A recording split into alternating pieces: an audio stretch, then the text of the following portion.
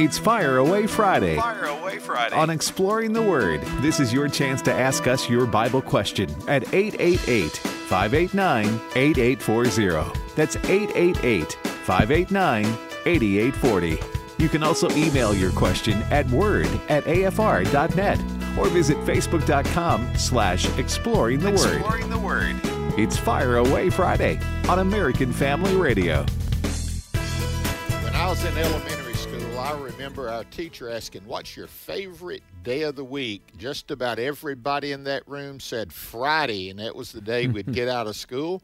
Well, Friday's a lot of people's favorite day on Exploring the Word because it is Fire Away Friday, where you can call in and ask your questions in the whole program, not just the last part. That number, if you want to call and ask that question, is 888-589-8840. 888-589-8040. We'd love to hear from you. Alex, it's good to be with you again on this Fire Away Friday, brother. Well, amen. It's good to be with you, and I see the calls are already coming in. And folks, we are honored that you would be listening, very honored and eager to get into the Word of God with your Bible questions. Again, the number 888-589-8840, and we'll do our best to get as many questions as we can. Bert, what is our record for getting questions in on Fireway? Do you know? Yeah, you know I keep up with that. I compete with myself. We got 14 one day. That's the most. We average 10, and then sometimes we do 12, but one particular day we did 14. And I thought that's what it was. Yeah, we did it. Hey, Alex, before we start answering these questions, I want our listeners to be in prayer for you and Angie. And let me share with all you who are listening today to be praying for Alex and Angie. Most of you have kept up with this for quite some time. Angie's mom has been dealing with bad health for several years. And Wednesday night, this great lady went to be of the Lord Jesus Christ. And I know you and Angie were there holding her hand, Alex, and I know it was quite emotional. But I'm asking our audience to be praying for you and especially be praying for Angie. And so I wanted to do that and let Angie know that we're praying for her, brother. Well, you are so kind, and we give God the glory. Yes, Angie's mom, Ann Lowe, Lowe, went to be with the Lord Wednesday night late, and Angie and I were there at her bedside, and we didn't know that would be the night that she would pass, but she had health complications. And Bert, let me just say this. The Bible says, precious in the sight of the Lord is the death of his saints. And we've been just inundated with, Tim Wildman and people all around the country have sent their love. But see, this is a victory. And folks, this is why the Christian faith and a relationship with Jesus is so precious, because Anne doesn't have dementia and Alzheimer's anymore, and she doesn't have heart failure, and she's in a place where it's joy forever. She was a devout believer, and the Bible says we sorrow, but not as those who have no hope. And we just want to say in her homegoing, thanks to all the love that everybody has showered on us, but to God be the glory for that great reunion day in heaven, thanks to Jesus. Amen. I remember years ago in the church where I pastored here in Tupelo, West Jackson Street Baptist Church, we did dramas and musicals. That was one of the things that we just had a lot of talent in the church, and we could do that. In one of the episodes, it says, heaven is a real place for real people. And that's where she is. Alex, I want to lead our audience. These listeners are going to be praying with me. And I want to pray right now and ask God just to give you guys what you need for such a time as this. You're so kind. Father, I thank you that we can call upon you. And I just want to thank you for Ms. Lowe. I had the privilege of meeting her over in Fayetteville, North Carolina, and sharing some time with her, and just got to be with that. She had a great spirit, and I thank you for that. And I thank you for Angie and the blessing that she was to her mom and her mom to her. And, Father, I thank you for the privilege of Alex and Angie being able to be with her when she passed into your arms, Father. While they were saying goodbye down here, those up in heaven were saying hello to her. And Father, we thank you for that promise that's real. And we pray you would be with Angie in these days as difficulties and decisions, all the things that have to be done. And I pray you would bless them. And Father, may you get glory and honor in Jesus' name. Amen. And thank you. Thank you, brother. Well, I appreciate it, and I know our folks are going to be praying. But we have got people online. Alex, are you ready to make that transition and go to the phone lines? Let's do that. We're going to go to Tennessee and talk to Forrest in Tennessee. You're the first caller on today's edition of Fire Away Friday. Welcome. Hey there. I got a. Hey, good evening. Can you hear me? Yes, go ahead, Forrest. Can you hear me? Yes. Okay.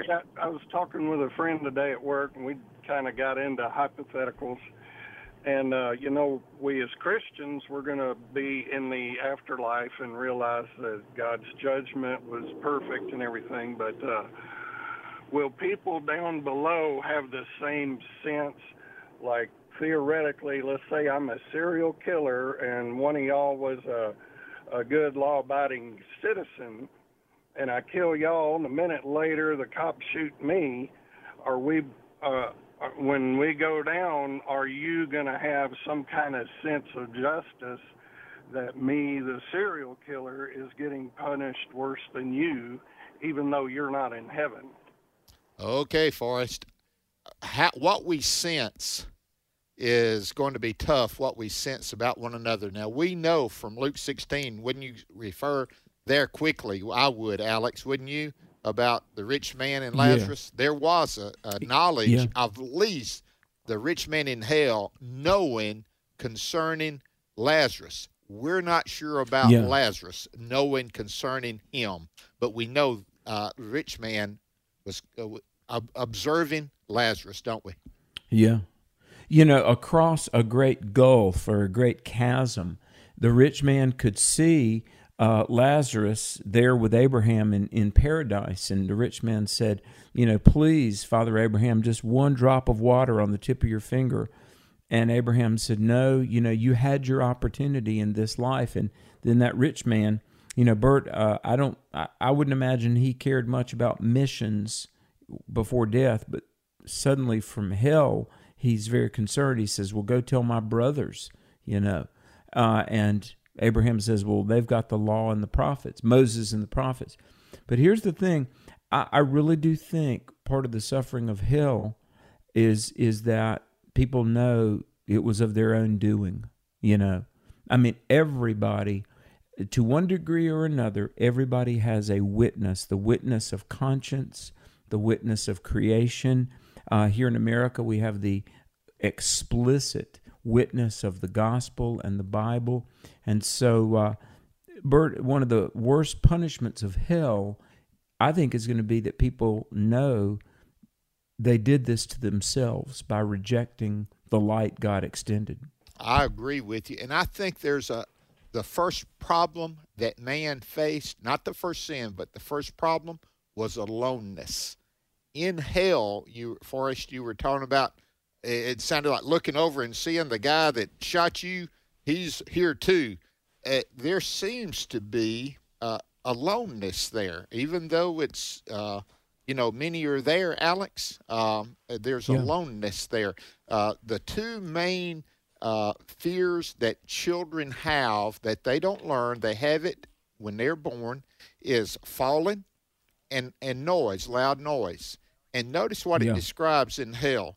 It says, they call it the bottomless pit, the feeling of always falling, and then where the gnashing of teeth, the horrible sounds, the wailing and gnashing of teeth. But I think the other is aloneness. And so Forrest, for his weighing somebody in hell saying, well, I'm glad you're here too. Alex, I don't think that's necessarily a part of hell. It could be, but it doesn't seem to be a part of it.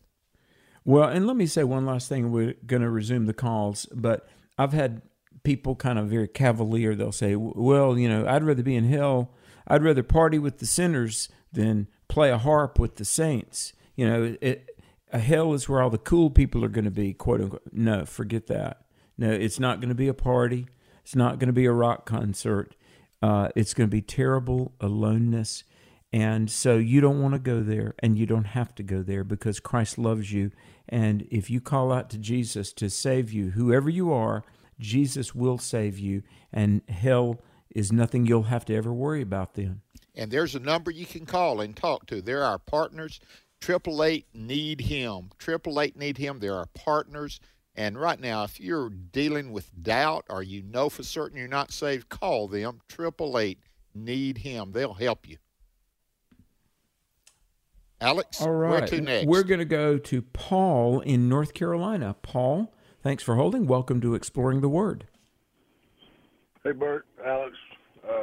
My question today would be, how does demons get thoughts in your head without us being able to think of a bad thought? Where do they come from, and how do they make you think something that you wouldn't normally think? Go ahead, Alex. And by the way, thank you so much, because I think some of Satan's tools would be like discouragement, temptation, evil thoughts. For one thing, I want to be very clear. I believe that Satan cannot read your mind. Now, I think Satan and his demons are probably very unrelenting observers, and they might try to see patterns, and they know what we're thinking or what would tempt us.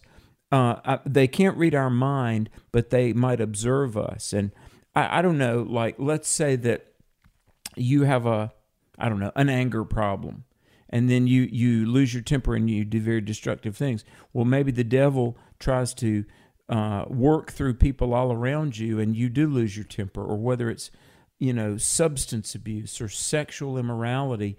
Satan can't read your mind, but he might know your behavioral habits and work on you in that way and trigger, patterns, default, you get depressed, you do toxic things, or you do things that, shipwreck relationships. So let's remember, he comes to steal, kill, and destroy. And I think the demons, just like we have, and Bert, if I say something wrong, you correct me here, but we have guardian angels that look after us. Amen. I think there might be demons that are assigned to hound us. I agree with you, Alex, and I do believe that demons, they occupy space, they occupy our area, and demonic influence, that's the influence. Satan can influence by, I think, 3 areas: the lust of the flesh, the lust of the eyes, and the pride of life. The lust of the flesh is that you desire. The lust of the eyes is what you see. The pride of life is that thought process of thinking I deserve better than I have. I think he puts that, and then the thoughts come to us. The thoughts come to us through the circumstances that we're facing. We have a limited foe. His name is Satan and his demons. They are limited. And now they are powerful. They are. But they are limited, and we need to know that. We don't need to be like Flip Wilson. A long time ago, the Flip Wilson show, the devil made me do it. Sometimes it's us with that thought. It's us with that action. So we need to take that account. Greater is he that is in us than he is in the world. Win the victory. We're more than conquerors through Christ Jesus. We'll be back. Alex is going to get you online. I can't wait to get these other questions here on Fire Away Friday. This is Pause to Pray, a chance to stop down each day from the daily noise of life and pray for our country's leaders. Today we pray for Greg Capella, Acting Director of the National Technical Information Service. Mr. Capella is responsible for innovation in data usage as it relates to our nation's economy, population, and environment. Proverbs 25:2 reminds us that inventing and discovering is a gift from the Lord. It is the glory of God to conceal a matter. To search out a matter is the glory of kings. Right now, with this in mind, let's pray together. Almighty God, we ask for guidance for Greg Capella in his task of innovation. We ask this in Jesus' name. Amen. Pause to Pray is a service of this station and the Presidential Prayer Team, a nonprofit, nonpartisan ministry dedicated to encouraging prayer for our nation's leaders. To learn more, go to pausetopray.org. When we commit our lives to Jesus, God actually adopts us into His family. Dr. Tony Evans says people have different ideas about what that family relationship means when times get tough. He'll share a powerful example from Acts chapter 7 as we spend 2 minutes with Tony. When Stephen was being stoned to death, God didn't change his situation, but he was family. And because he was family, the Bible says he saw heaven open and Jesus Christ standing on the right hand of the Father, giving him a standing ovation because he was family. When you're family, God shows up in ways that blows your mind. Sometimes it's a miracle that you didn't expect coming. Sometimes it's a deliverance that you didn't think was possible. Sometimes a last-minute bill being paid when you thought you were going to be evicted. But sometimes he doesn't do anything with the situation. He just stands in the middle of it and lets you know he's right there because you're family. He says, if you're willing to do my will, I'm going to treat you like family. I'm going to be close to you in a crisis. So may this church and every individual in this church pray, Lord, your program is your kingdom. I don't want you to skip me, bypass me, because I'm saying thy will be done. And I'm willing to adjust my way to your way, my will to your will, my desire to your desire, to please you. And if I please you, you're going to show up in whatever situation you choose to for your glory and my good. Learn why following Jesus is more about relationship than rules. Check out Tony's popular book, Kingdom Disciples, available online at tonyevans.org. Then join us next time for 2 Minutes with Tony.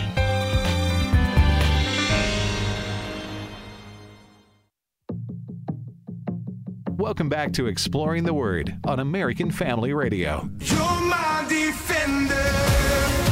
You fight for me. I will remember. You're all I need. You are my healer. My remedy. Psalm 55:22. Psalm 55:22 says, "Cast thy burden upon the Lord, and he will sustain thee. He will never allow the righteous to be moved." Well, with those great words of encouragement about the faithfulness of our God, we welcome you back to Fire Away Friday, Exploring the Word. Bert Harper, Alex McFarland, answering Bible questions. And Bert, how about we go down to Texas? Let's see here, Texas, and we are going to speak with Omar. Omar, thanks for holding. Welcome to Exploring the Word. Thank you. Good afternoon, Brother Bert and Brother Alex, and my condolences to you and your wife, Brother Alex. Well, thank you. God bless you, my friend. Thank you. Thank you. God bless you both. So my question is, I've approached, in our Christian circles, we hear about how good and important it is for spouses to pray together. And I've approached my wife a few times about praying together, for a family. And even though I've done it, she doesn't feel comfortable praying out loud, so I usually just do it myself, holding her hand. But she doesn't feel comfortable, and she's told me, well, it's not biblical. There's nothing in the Bible that talks about that. And she even, I'm going to paraphrase, but like Jesus talked about, do not pray in the square, like the Pharisees do, but go to your room, close the door, and pray to your Father, So I was like, well, I don't have that much to argue there. Is there anything in the Bible that talks about, spouses praying together? Okay, Omar, what a great, great idea. I just want to tell you, holding her hand and you praying, it's still praying together. She may not utter the words, she may not, but you're praying together. Alex, when that situation has come up to me and Jan, and many times it's the husband that doesn't pray a lot. And sometimes. When I do this and I challenge the men, I said, men, if you can't pray with your wives, can you say, God, I love you? And amen. And I'm telling you, those men, I have them to come forward and we practice. God, I love you. Amen. I said, you're praying, guys, You express your thoughts to God. So, Omar, you praying and holding your hands wide, you're praying. Give her grace, give her space. Don't you be the instrument of the Holy Spirit. Let the Holy Spirit take care of that. Alex, what would you say? Well, Bert, this is so funny. And folks, by the way, Bert and I, we don't rehearse ahead of time, and yet oftentimes it's just like uncanny how much we think alike. Yeah. But I've had couples that, Angie and I have counseled couples, and we talk about praying together. And, I've had either the wife or the husband, and they'll say, well, I just feel so self-conscious. I've never prayed out loud, and I'm uneasy about that. And I said, well, I really do think praying is kind of a habit we can cultivate. And I say, could you just say, thank you, God, for loving me? Just say that, God, thank you for loving me. Well, that's a prayer. And I said, if you do it, you'll begin to feel comfortable. Bert, as a young believer, I was down at Macedonia Baptist one Wednesday night, I'll never forget. And much to my surprise, the pastor called on me to pray the prayer of dismissal. We had Wednesday night Bible study, probably 40 people there, and the pastor said, Alex McFarland, dismiss us in a word of prayer. For a second, I was mortified. Yeah. But I just started talking. I said, Lord, thank you for what we've heard, and bless us, bring us back here safely on Sunday, and help us to do your will in Jesus' name. Something like that. And, well, I prayed in public and survived. And not only that, it was a blessing. It is. And so cultivate it. And folks, I'm going to say it this way, and Bert, if I'm saying it wrong, but look, the more you pray, you'll get better at it. So start practicing. Amen. Let me just make this. I believe in praying aloud, but I am telling you right now, God is impressed with your heart, not your words. Let me make that plain. If your words are expressing your heart, hallelujah. But you're not praying to try to impress anyone. And, two of the men in the church where I pastor, and I want to do this quickly, when they would pray publicly and lead our congregation publicly, they always touched my life. Their name was Carl, and the other one was Clovis. And those two guys, it was like just them and God talking during that time. And, man, I'd join in. But I want to just tell you, pray, seek God. And, Omar, I want to pray. Father, help Omar to be the man that you want him to be. And I pray for his wife that she would see his heart and desire for her to voice those prayers that I feel like she might be praying silently. And I pray it would start and that you would join them together. But help Omar to not be the one that is pressuring it. Let God, may he just listen to you and trust you to bring it about. We trust this in Jesus' name. Amen. Thank you, Omar. Well, James in Mississippi, and by the way, folks, the number is 888-589-8840. And James, welcome to Exploring the Word. First-time caller, and appreciate your growth. Question is being proud of doing a great job, or being proud of your son or your daughter sinful? James, thank you for calling. I'm glad you're the first-time caller. We love first-time callers. We love all callers, but first-time callers really get our attention. Alex, I'm going to say this, and I'm going to put your words toward you. If I say this wrong, you correct me. Mm-hmm. But there is a good side of pride, and there's the evil side. There's a difference in being proud of someone and thankful. And if you're not careful, what you will do, you will disassociate thankfulness and think it's pride. And I think there's a fine line there, but you got to do it. So being proud of your children, but listen, don't let pride go to you and say, look what I've done. Don't do that. Just be thankful that they and God have done as much.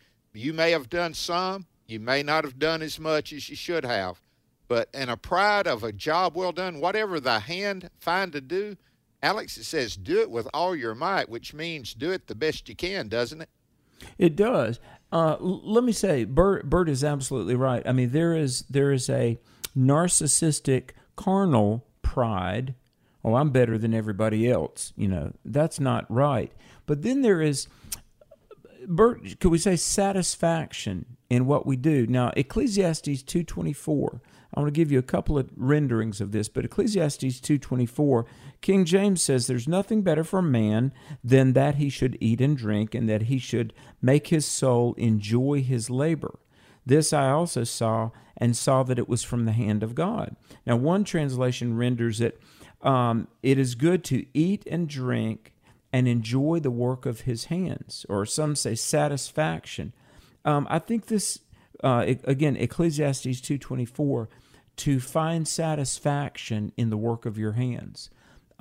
We've all done things, that we're proud of, whether it's to, accomplish something at our job, or, paint the bedroom and remodel the house, or whatever. And Bert, I think it's good to try to be excellent for Christ.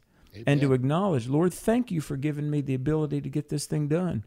I love, when, musicians that are godly musicians, like the Gettys, who we love, they do things with world-class excellence, and they do it for the glory of God. Amen. If you do it for the glory of God, it ought to be excellent. Now, excellence for some people and excellence for others don't have the same measuring stick all the time. You know what I mean, Alex? Yeah. There's definitely better musicians than others. There's better speakers than others. I mean, if everybody had the voice of an Adrian Rogers, man, that would be awesome. But this is, I just want to tell you, so the excellence is doing the best you can with what you have, isn't it? Well, it is, and I want to say this, and we're going to move on, but a lot of people don't realize Ernest Hemingway, the very famous writer, he wrote The Old Man and the Sea, great American writer. He wrote a time or two for Sports Illustrated, and he told this story when he was in school. He wrote a story, and he got a C, and he had a friend who wrote a story and got an A, and he went to the teacher. He said, "I don't understand it. His thing was not near as good as my thing." And, even as a young man, Hemingway knew that he had ability as a writer. He said, "Why did you give me a C, but you gave him an A when his thing is not nearly as good as what I turned in?" The teacher said, "Well, for that student, what he did, given his ability, that was an A for him, but you could have done better, and you got a C because you're capable. If you only would do it, you're capable of an A." And the teacher told that young Hemingway, you owe it to yourself and to God. You've got the capability to turn in A work, and you really are accountable to do that. And Hemingway, I don't know what his spiritual condition was. Frankly, I don't think it was very good. But he viewed his writing in terms of stewardship. And let me say this, not everybody can be Billy Graham. Only Billy Graham could be Billy Graham, but I'm supposed to try to be the best Alex I can be. Amen. Hey, well said, Alex. Isn't that the way we ought to view our life? Hey, James, keep doing that good job and be prayerful and thankful for it. Keep looking at your children and being thankful, and wait till grandchildren come along. You really have pride then that way. Okay. Oh, wow. Yeah. Thank you, James. Who's next, Michael Alex? In Alabama. Michael, you're on Exploring the Word. Thanks tremendously. About a month ago, I asked your opinion on. No, I didn't ask. That's what I'm about to do. I brought up these cult-like, but they're not all of them cults. Individual churches and their teachings on Christians with mental illnesses, or for some of these churches, Christian professional counselors in general. Now I feel slightly guilty about bringing that up because either one of you quoted from 2 Peter chapter 2. Some of these pastors do show evidence of having once in the past, or like me, more than once, having genuinely repented and genuinely surrendered their lives to Christ Jesus. And I, for one, don't want to accuse even one of those preachers, unless I know them personally, of being, quote, false prophets, unquote, and I don't quote King James very often, whose, quote, whose condemnation slumbereth not, and so forth. So I really want to give them the benefit of the doubt. Here's what I did not get a chance to ask you. So many, I still hate their faith plus sinless perfection here on earth doctrine of salvation, and so many of them cite.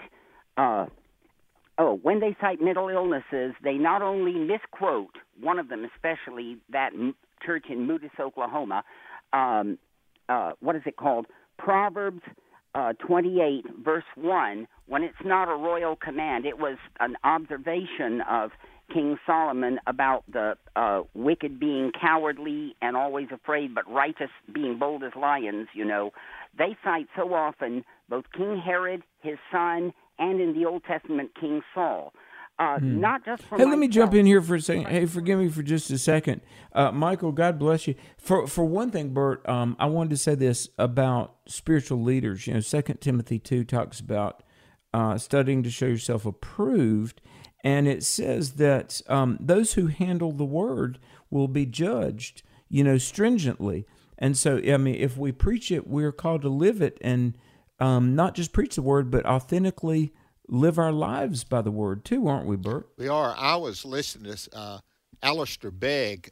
He comes on Central Time. He comes on at 11:30 to 12, and he was speaking today about pastors over in the book of Jude, that they are teachers, and they're to teach the standard of the theology concerning the Word of God, especially concerning salvation.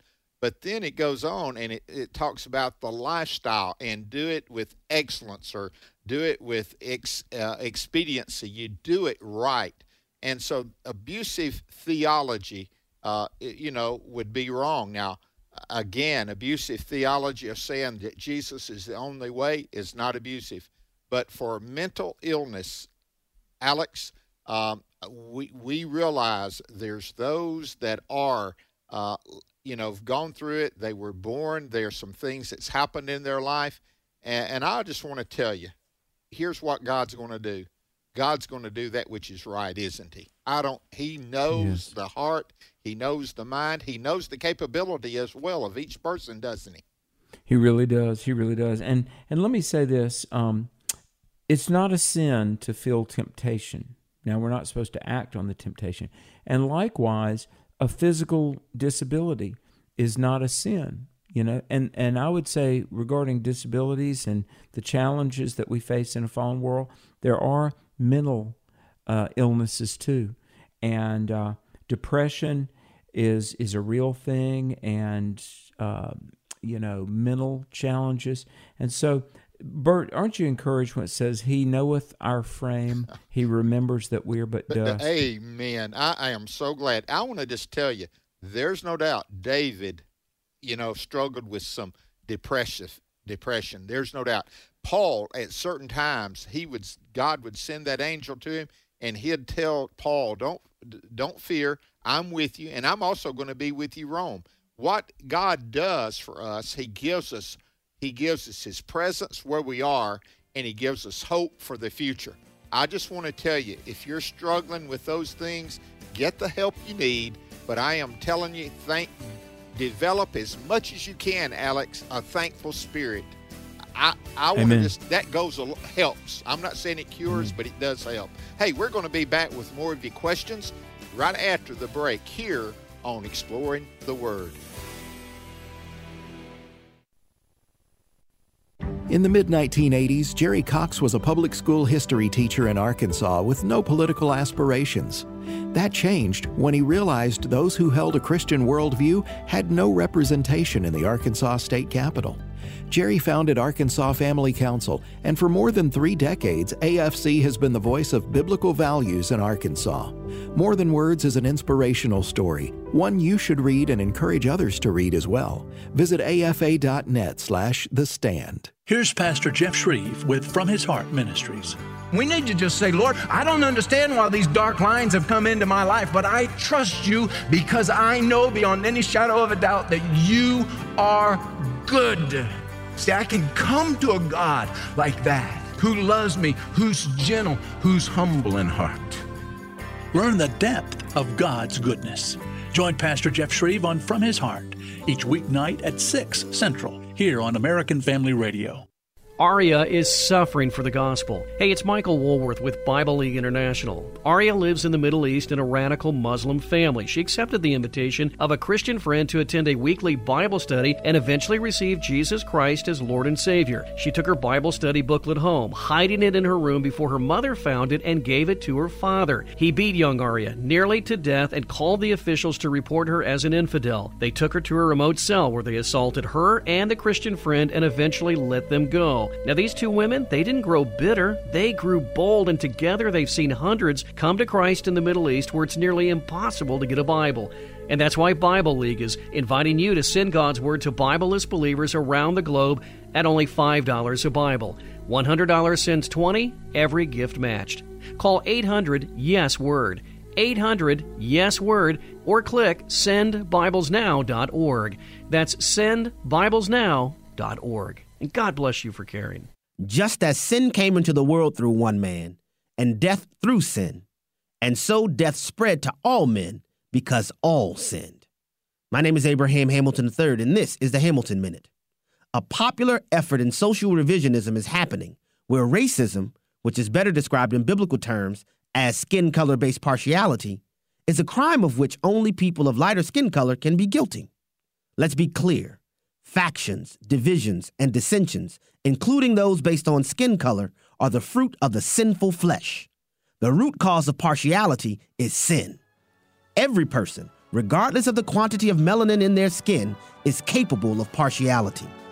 The only remedy for sin is the blood of Jesus Christ. Listen each weekday from 5 to 6 p.m. Central for the Hamilton Corner with Abraham Hamilton III, Public Policy Analyst for the American Family Association.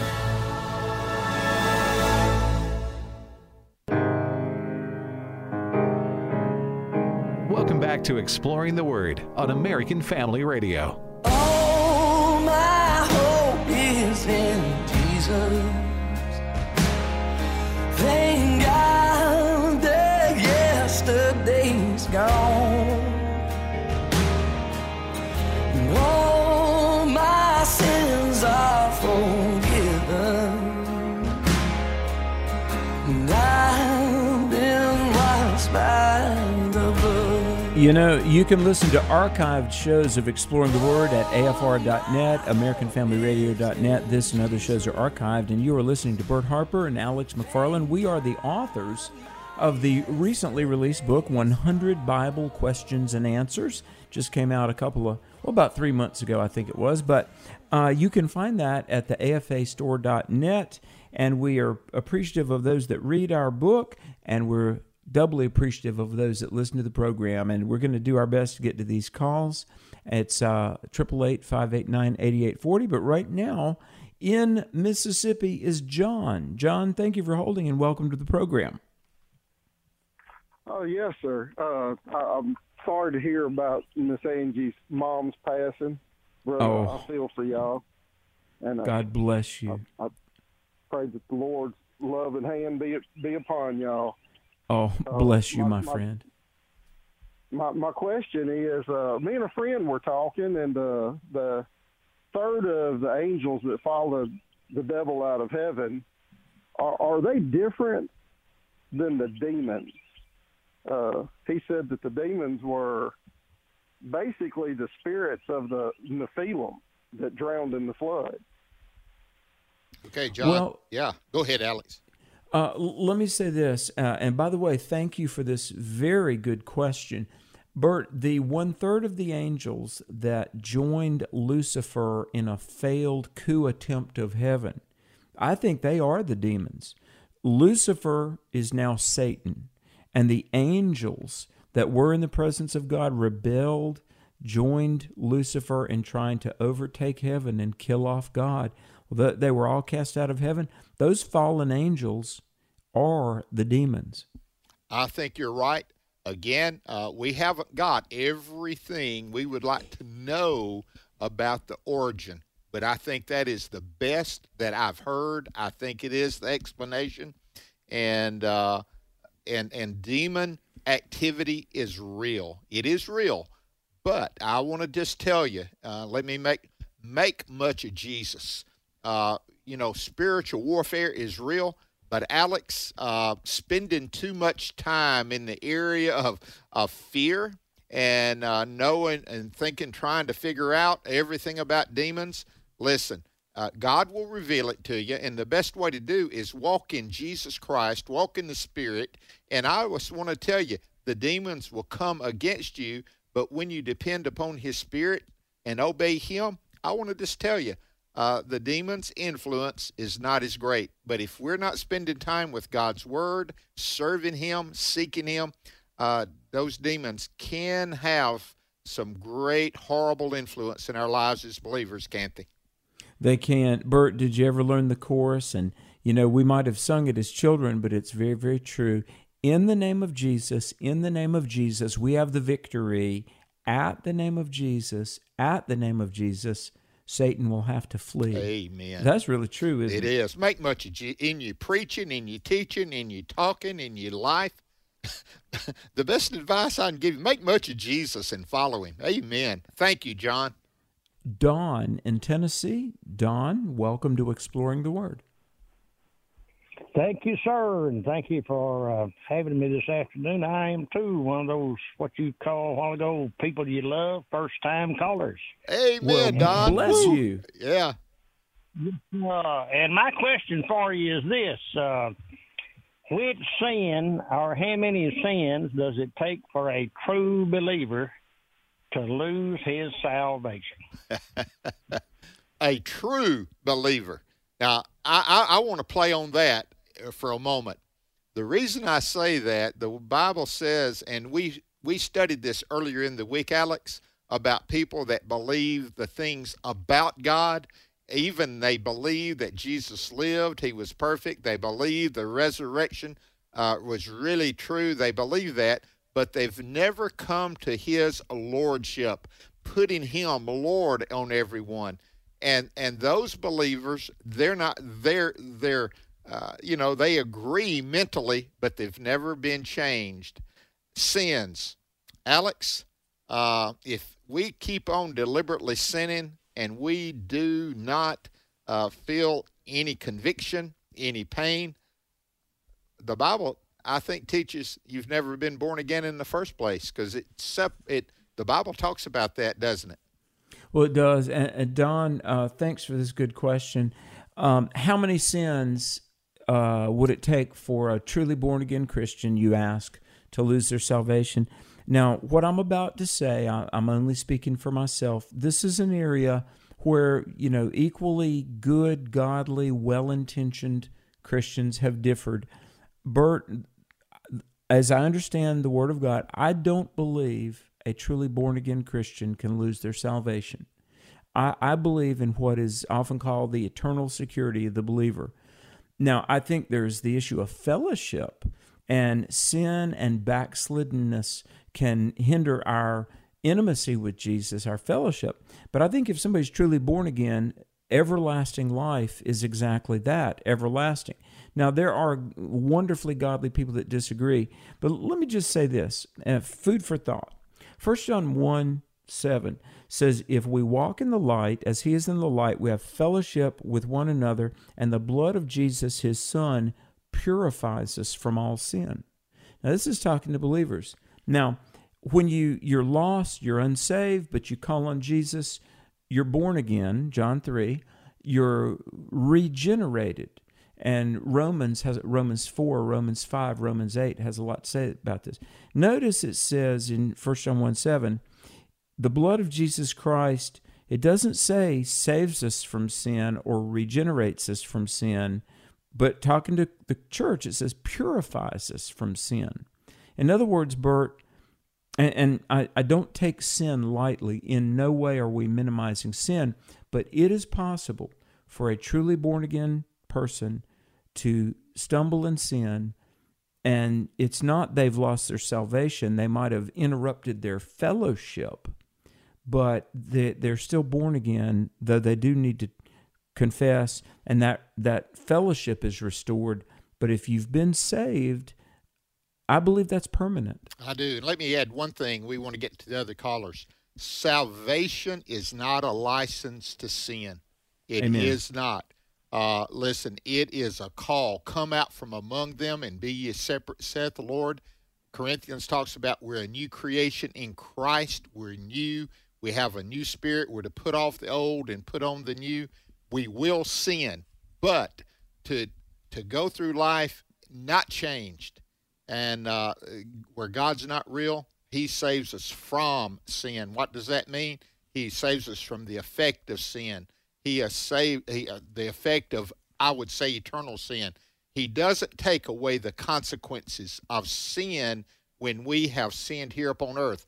David was forgiven of his sin with Bathsheba. But guess what, Alex? The consequences was paid here upon earth. We need to know that difference. We need to walk with Christ. Once you know him, walk in him, and you'll not fulfill the lust of the flesh. Mark in Texas, welcome to the American Family Radio Network. Good afternoon, Mr. Burt and Dr. Alex. God bless you. Thanks for listening. Yes, sir. My comment, and I just turned on the radio because I just finished work. I don't know if this is according to the subject of the day, but my comment is about the evangelization by Americans in other countries. And where I come from, the Philippines, Americans are among the biggest group that evangelizes the Philippines. And so I just want to let you know how big of an influence you guys are. And I'm talking about the American group that goes there in influencing the country.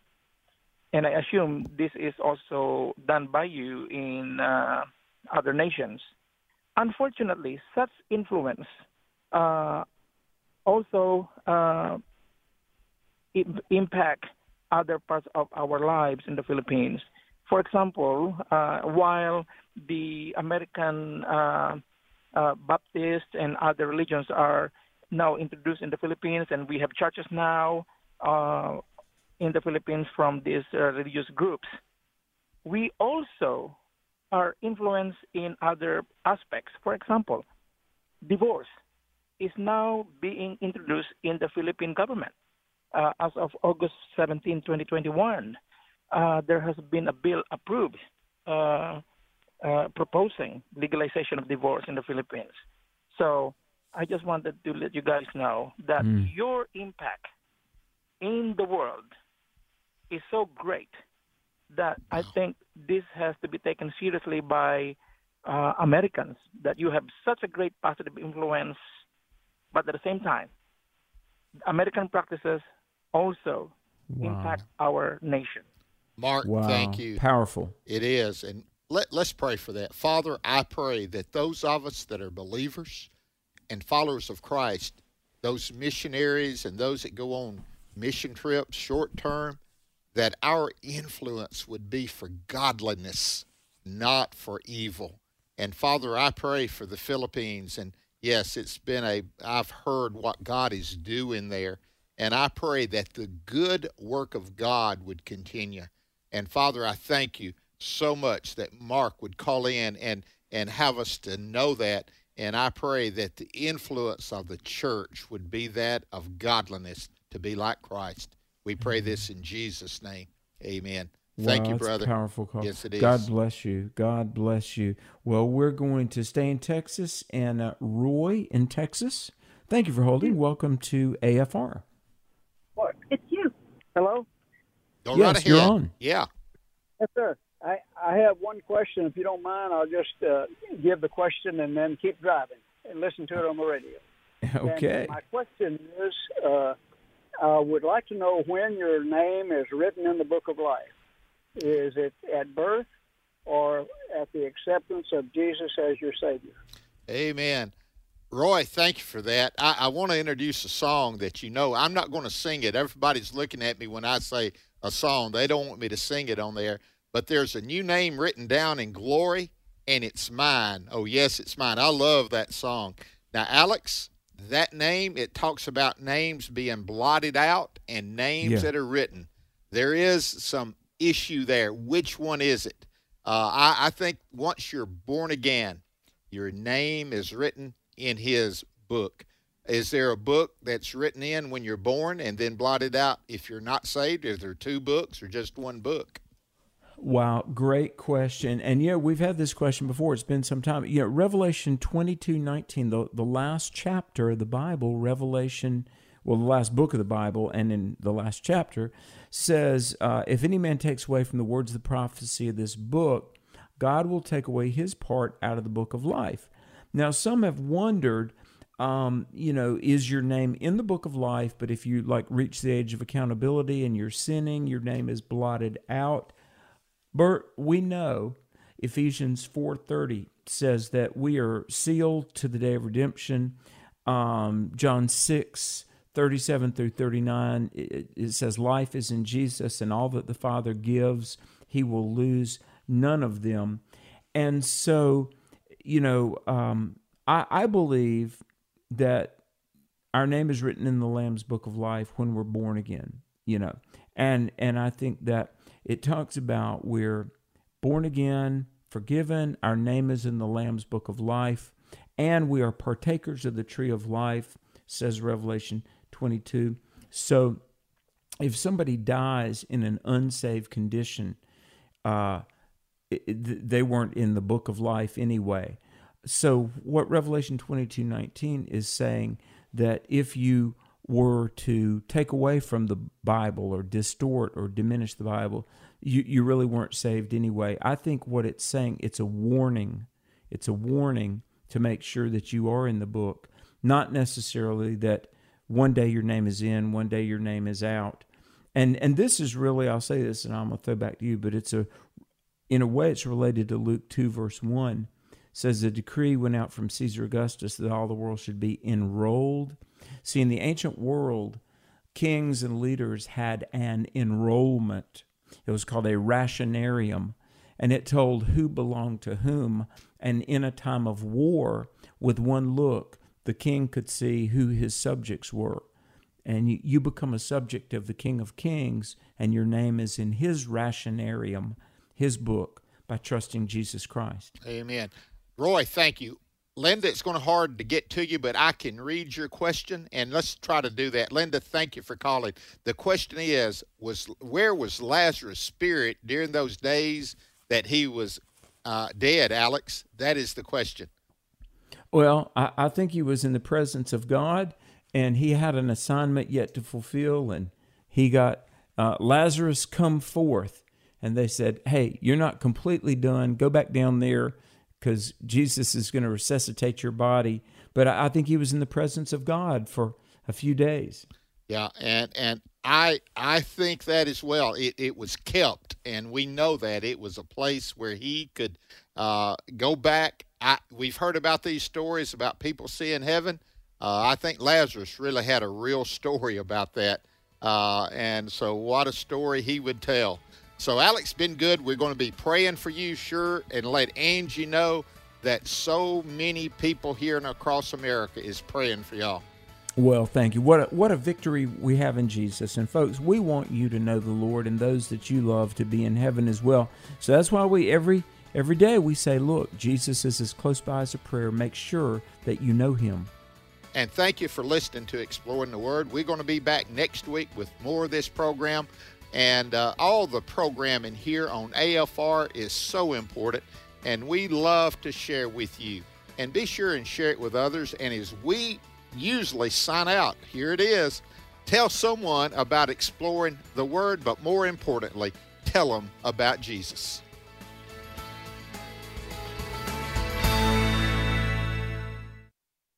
The views and opinions expressed in this broadcast may not necessarily reflect those of the American Family Association or American Family Radio.